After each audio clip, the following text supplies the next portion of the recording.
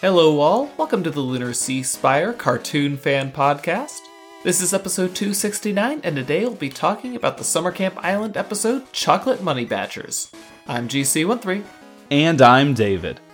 Before we even get into the episode, coming hot right off of our discussion of more HBO Max discussion last week, when I went to go watch Chocolate Money Badgers today, I went to the normal spot that I go to watch it, which is Hulu. And what do you know, Summer Camp Island has been removed from Hulu because I guess Disney Plus is out now. Hulu is owned by Disney. And even though I saw other Cartoon Network shows still available on Hulu, I think the rollback of shows is happening. Even though HBO Max doesn't come out until May. But okay, so that's happening. I'll miss you, Summer Camp Island, and your status as a show that I don't have to pay for episodes individually for, but now I guess I will. HBO Max is causing much pain and chaos in its wake. Luckily, Summer Camp Island is continuing to be an incredibly relaxing show to watch, even in its third episode. Is Susie not just the best? No, Susie is evil, and she continues to be more evil from her appearance last episode. In contrast to the incredibly familiar and comforting twist on the melody of Linus and Lucy that starts off this episode, and then there's a little bit of a Charlie Brown theme in there that really set my stress levels low. Susie just brought him right back up, and we saw Oscar get really mad because of it in this episode. They really are contrasting those things. I mean, I don't know. I just really like Susie. She's great as an antagonist in this part of the series, and she is wearing the greatest piece of merchandise that Cartoon Network has never made, the Joke About Coffee t-shirt. Yeah, this show needs bigger merch presence, because if you look at the Steven Universe t-shirts on the Cartoon Network shop, they've made t-shirts of everything. The Guitar Dad t-shirt is there. Even every color rendition of the Steven Universe Star shirt that's been in the show's there, and even some really custom ones. So surely we could get this one. I mean, it fits her so well too. It's yeah, I want a shirt that's a joke about coffee, but this is good enough. It gets the point across, whatever. It also reminded me, her shirt along with Oscar's hat gave me some spiritual vibes of Brandon from OKKO and his shirts that sort of describe his mood. More so Oscar's hat, because he has a very serious moment, and his hat says, yeah, serious business. But it also kind of made me reflect for a second seeing Susie's t-shirt, because it brought me back all the way to iCarly, and that was the first time I had watched a show which tried to keep making funny quotable t-shirts in all of their episodes. And I feel like that trend continued in some Cartoon Network shows and is still happening here. I think that's a fun thing for writers to come up with in the writer's room, or I guess just between storyboarders who work on an episode, coming up with, that's kind of pressure. Not only do you have to write funny jokes or funny lines, but it's kind of a different realm of comedy to make t-shirt tags. Gotta make merch. I mean, I would definitely buy a Joke About Coffee shirt. I'm just saying, guys. Make it happen. Yeah, you can even sell it through HBO Max. Whatever. Yeah, make it a subscriber exclusive. Oh god, no, please. But, oh man, you want to talk about characterizing the counselors. They have, just for a couple seconds there in the camp guide, it says, did someone hurt your feelings? This will happen a lot. Don't tell the counselors because they don't care. It's built into the island itself that the camp counselors are always going to be jerkish teens. Yes, they will always be jerkish teens. I agree with you there. Well, I mean, we saw Betsy. She is the nicest witch, remember. I hate that Susie twice tells Betsy that she hates her sometimes. It's so against how normally kind the characters are to one another. But I guess we have to see examples of unkind people to understand just how kind everyone else is. Yeah, and I mean, they are really kind. It's Oscar's really trying to rally us here. Let's rally. He does have the serious business hat. Yeah, once they go to do their montage of trying to get a bunch of badges, and the witches start messing with their plans, turning lakes into jellos, buttering up trees, it reminded me of the Steven Universe movie, where the big climax was at complete odds with the True Kind of Love soundtrack playing. And similarly here, Summer Camp Island just refuses to put any actual anxiety into the music. So even though the characters are all experiencing their day being ruined, essentially. The music is just so chill and upbeat. So it totally changes like the context of even how you feel about watching it, because you just end up interpreting it as like witch hijinks and you don't feel as bad. And also the whole time there's never that much tension about will Oscar get what he wants, because he just keeps succeeding and the plot is always quickly carried forward and there's not much of a question of like, will he beat Susie? It's just such a nice, comfortable show. Yeah, it's just very interesting how they achieve that between always keeping the music against what maybe they're showing visually, and then having the plot always move very quickly, even if it's like a Deus Ex Machina or something. Like, why is there 100+ courage badges falling from the sky, even though nothing else produced that many badges? Like, because the island said so. Right. Like, but who cares? I mean, you'll see. There's another episode much later on than this, where the witches get their comeuppance not even at the hands of the island itself. Just even the island denizens have the ability to pull rank on them sometimes. It's weird that all three witches do things though, because like I don't interpret like Charlene Yee's character and Susie are definitely mean, but Betsy, I don't understand why she follows along with their hijinks sometimes. I guess that's just the curse of being a teenager, because every time she actually talks, she's pretty good. So I'm not sure. They're her friends. Yeah, I guess she gets drugged down by her friends. I mean, it's that uniquely, well, I guess it's not even uniquely pre-adult, but it's just that thing where you're friends with somebody even though you're not friends. It's complicated, I guess. You've really captured that. Yeah, that's a very typical adolescent experience. Life is weird. I don't know. I feel like adults do that too, though. Well, does teenageness ever end? Not from what I've experienced. I'm kind of convinced that guys just stop growing up in 8th grade and they just get better at faking it ever after that. Yeah. Another thing I'm enjoying about how these episodes are storyboarded is how many details they cram into things. Like while those hundreds of bravery badges are falling out of the sky, there's some little creature that I can't even remember if it's been named, but it's like paddling a boat and you wouldn't even notice. It's just kind of toward the bottom of the screen. But basically, anytime you divert your eyes from what's being like shown in the center of the screen in this show, there's like typically something else happening, which is sort of kind of a thing that Adventure Time did sometimes, although this is stuff that's in motion instead of just being, static background details, which it just makes it feel like the animators are having a lot of fun coming up with every excuse they can use to either have the inanimate objects be alive or make small characters like that little creature do fun things. Yeah, having the alien just rowing on his little boat there was nice. I liked how they used the alien making music just like in the last episode. Oh yeah. So it's good times. Good times at the camp. Until we have aliens. 4 more episodes until we get a focus on the aliens. Oh, okay. Yeah, I guess we've already focused on the sort of adults of the world. Oh, also, I liked how, along with that Charlie Brown reference that was kind of built into the episode a little bit, I liked how one of the Yetis, is that right? Is he a Yeti? I don't know. One of them had one of those adult mama voices when he said something, like the adults in Charlie Brown. We'll get to see the Yetis next episode, and that is a property unique to adult Yetis. Oh, so they keep that up. That's a funny little reference.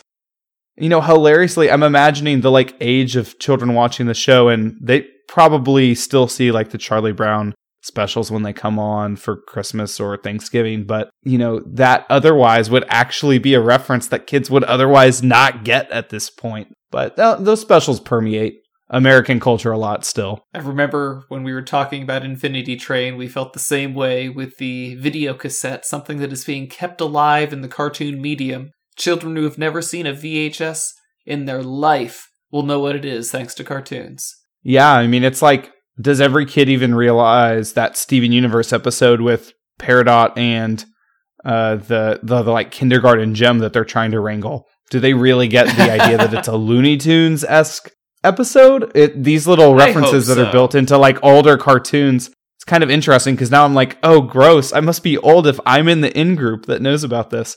But those are both pretty still widely known things. So I don't know. Last time I was asked a kid on the street it wasn't on a street, but what their favorite cartoon was that they were watching, I was expecting like a normie answer of just like a show that was currently airing on Cartoon Network or something. And they were like, I'm watching Pink Panther back on Netflix. And I'm like, okay, cool. So I get one-upped on like old cartoons by kids because I've never even seen an episode of that. So this kid's dunking on me by marathoning something I've seen one episode of in my entire life. Yeah, I mean, I'm basically a boomer at this point. So that's cool. Perfectly timed for the surge of the OK Boomer meme. I mean, it had to be mentioned here. Alice, Charlene Yee's character, but Alice doesn't really do much. I was watching her when Oscar came up to them with the 3 badges and how she looks disgusted at first. I wasn't sure if she was mad at Oscar or Susie, though. Oh, yeah, that's kind of like hard to interpret. Yeah. I mean, she's happy when Betsy's talking, though, so I guess they're buddies. It's only Susie who mistreats her friends. And yet they remain her friends. That unique young relationship. I mean, Susie has a lot going for her. I mean, you'll see. You'll get to like her. She starts off as an awesome antagonist, but they humanize her a little bit later. Oh, I still love her as a character. She's hilarious. But if I imagined myself being a camper in the show, I would definitely not like her. Oh, yeah. Like, she would be just the worst to have to deal with. But, like, when you're not the one that she's being mean to, you just want to give her a hug. Wow, that seems very emotionally manipulative. She's like a spinel. As long as you're not the one she's being mean to, you're like, oh, come here, you precious little thing. Right, until you're like, well, even though until it's you're broken that she's trying to destroy. Right, like there's still all the negative aspects are still bad, and some of them are even your purposeful choice. So maybe we should dial back on that.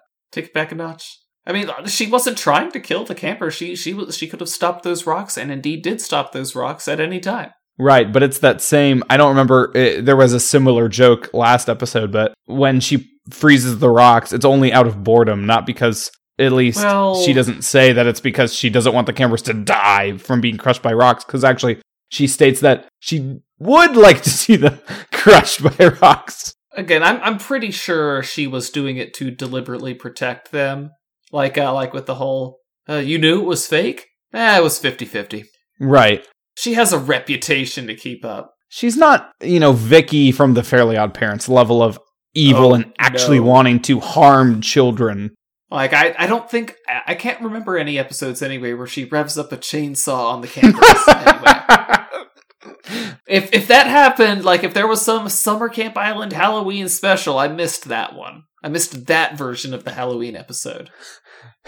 I can't wait until we're far enough in cartoon history where someone is making references to Vicky the babysitter, because that is that like archetype of a character has not been repeated actually much in cartoon history.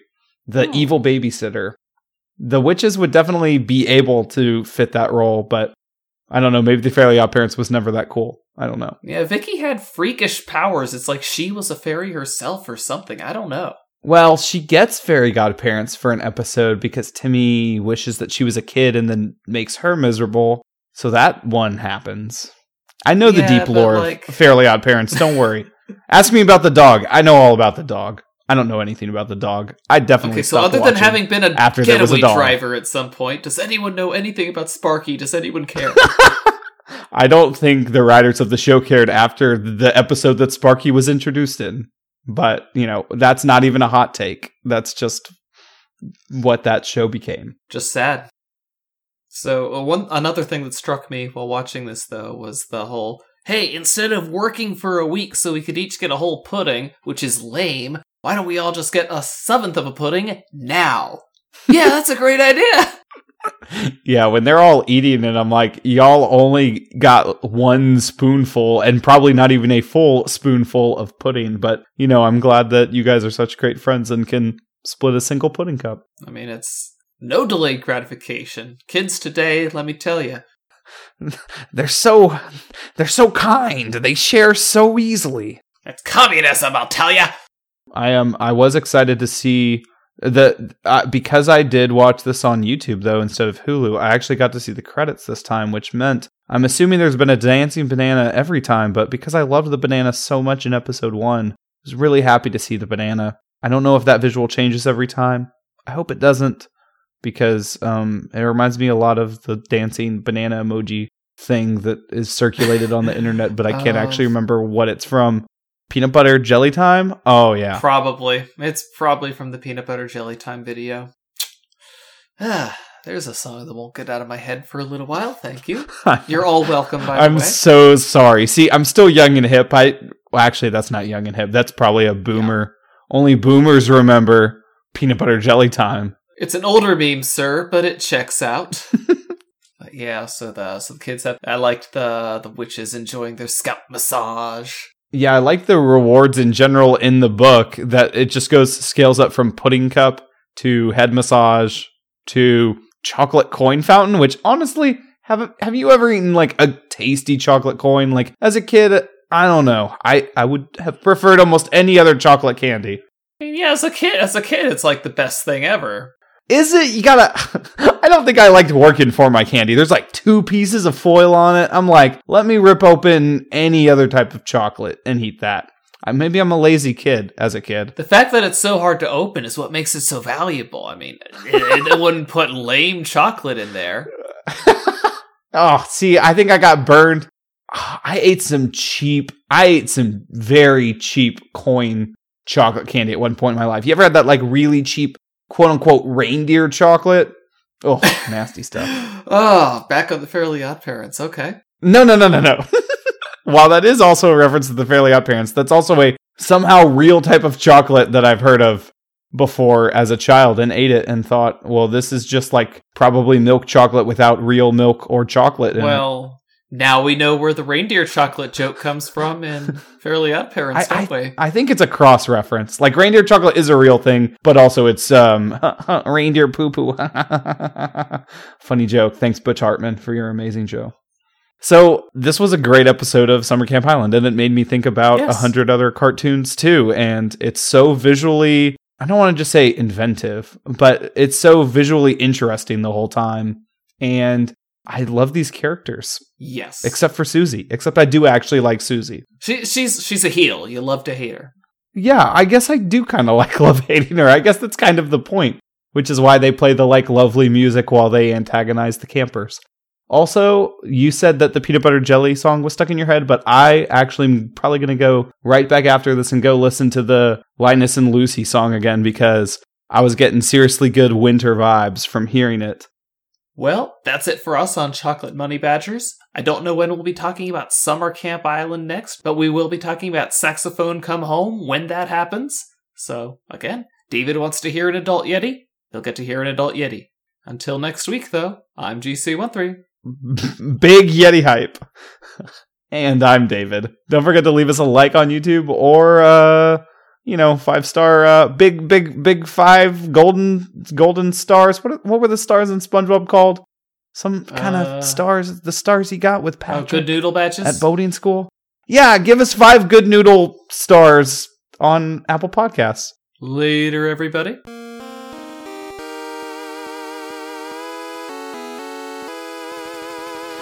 Our opening and closing music is by Mark Soto. For more cartoon-related content, please visit LunarSeaspire.com.